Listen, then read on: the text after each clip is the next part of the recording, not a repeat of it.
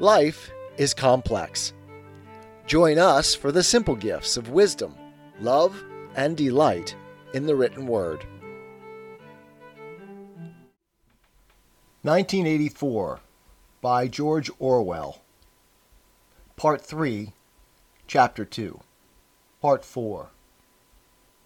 No one whom we bring to this place ever stands out against us. Everyone is washed clean.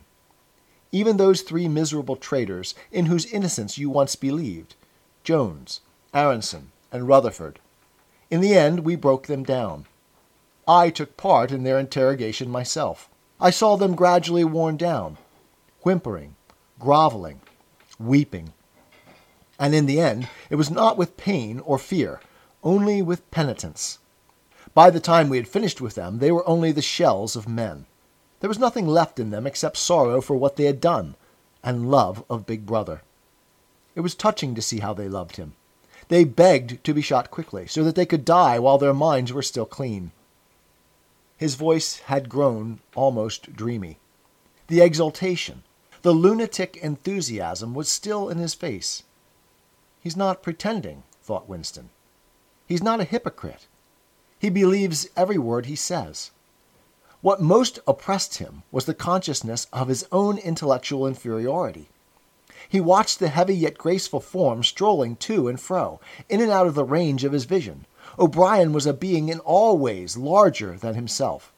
There was no idea that he had ever had, or could have, that O'Brien had not long ago known, examined, and rejected. His mind contained Winston's mind. But in that case, how could it be true that O'Brien was mad? It must be he, Winston, who was mad. O'Brien halted and looked down at him. His voice had grown stern again. "Do not imagine that you will save yourself, Winston, however completely you surrender to us. No one who has once gone astray is ever spared, and even if we chose to let you live out the natural term of your life, still you would never escape from us. What happens to you here is forever. Understand that in advance. We shall crush you down to the point from which there is no coming back. Things will happen to you from which you could not recover, if you lived 1,000 years. Never again will you be capable of ordinary human feeling. Everything will be dead inside you. Never again will you be capable of love, or friendship, or joy of living, or laughter, or curiosity, or courage, or integrity. You will be hollow. We shall squeeze you empty. And then we shall fill you with ourselves." He paused and signed to the man in the white coat. Winston was aware of some heavy piece of apparatus being pushed into place behind his head.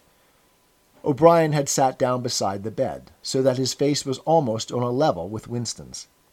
3,000, he said, speaking over Winston's head to the man in the white coat. 2 soft pads, which felt slightly moist, clamped themselves against Winston's temples. He quailed. There was pain coming, a new kind of pain. O'Brien laid a hand reassuringly, almost kindly, on his. "This time it will not hurt," he said. "Keep your eyes fixed on mine." At this moment there was a devastating explosion, or what seemed like an explosion, though it was not certain whether there was any noise. There was undoubtedly a blinding flash of light. Winston was not hurt, only prostrated. Although he had already been lying on his back when the thing happened, he had a curious feeling that he had been knocked into that position. A terrific, painless blow had flattened him out. Also, something had happened inside his head. As his eyes regained their focus, he remembered who he was, and where he was, and recognized the face that was gazing into his own. But somewhere or other there was a large patch of emptiness, as though a piece had been taken out of his brain. "It will not last," said O'Brien. "Look me in the eyes. What country is Oceania at war with?" Winston thought. He knew what was meant by Oceania, and that he himself was a citizen of Oceania. He also remembered Eurasia and Eastasia, but who was at war with whom he did not know. In fact, he had not been aware that there was any war. "I don't remember." Oceania is at war with Eastasia. Do you remember that now? Yes. Oceania has always been at war with Eastasia, since the beginning of your life, since the beginning of the party, since the beginning of history. The war has continued without a break, always the same war. Do you remember that? Yes. 11 years ago, you created a legend about 3 men who had been condemned to death for treachery. You pretended that you had seen a piece of paper which proved them innocent. No such piece of paper ever existed. You invented it, and later you grew to believe in it. You remember now the very moment at which you first invented it? Do you remember that? Yes. Just now I held up the fingers of my hand to you. You saw 5 fingers. Do you remember that? Yes. O'Brien held up the fingers of his left hand, with the thumb concealed. There are 5 fingers there. Do you see 5 fingers? Yes. And he did see them, for a fleeting instant, before the scenery of his mind changed. He saw 5 fingers, and there was no deformity. Then everything was normal again, and the old fear, the hatred, and the bewilderment came crowding back again.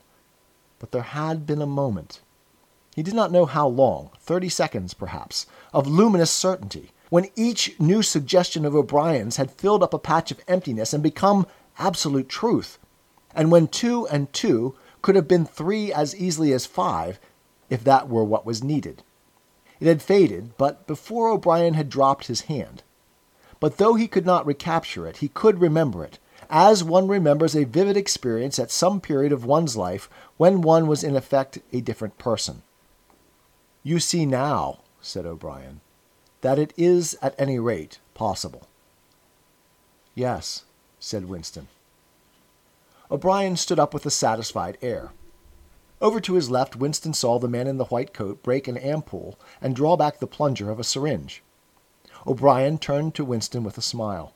In almost the old manner, he resettled his spectacles on his nose. Do you remember writing in your diary, he said, that it did not matter whether I was a friend or an enemy, since I was at least a person who understood you and could be talked to? You are right. I enjoy talking to you. Your mind appeals to me. It resembles my own mind, except that you happen to be insane. Before we bring the session to an end, you can ask me a few questions, if you choose. Any question I like? Anything. He saw that Winston's eyes were upon the dial. It is switched off. What is your first question? What have you done with Julia? Said Winston. O'Brien smiled again. She betrayed you, Winston. Immediately. Unreservedly. I have seldom seen anyone come over to us so promptly. You would hardly recognize her if you saw her. All her rebelliousness, her deceit, her folly, her dirty-mindedness, everything has been burned out of her. It was a perfect conversion. A textbook case. You tortured her? O'Brien left this unanswered. Next question, he said. Does Big Brother exist? Of course he exists. The party exists. Big Brother is the embodiment of the party. Does he exist in the same way as I exist? You do not exist, said O'Brien. Once again the sense of helplessness assailed him. He knew, or he could imagine, the arguments which proved his own non-existence. But they were nonsense. They were only a play on words. Did not the statement, "You do not exist," contain a logical absurdity? But what use was it to say so? His mind shriveled as he thought of the unanswerable, mad arguments with which O'Brien would demolish him. I think I exist, he said wearily.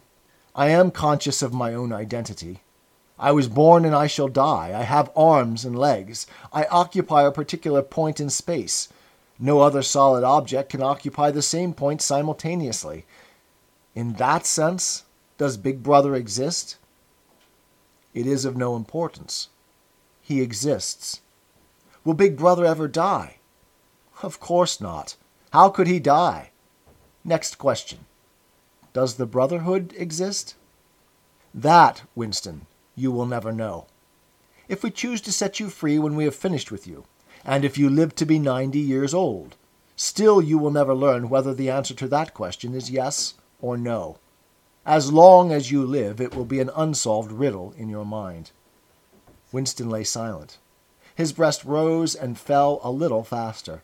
He still had not asked the question that had come into his mind the first.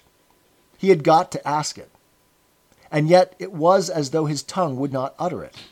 There was a trace of amusement in O'Brien's face. Even his spectacles seemed to wear an ironical gleam.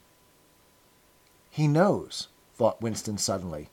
"He knows what I'm going to ask." At the thought, the words burst out of him. "What is in room 101? The expression on O'Brien's face did not change.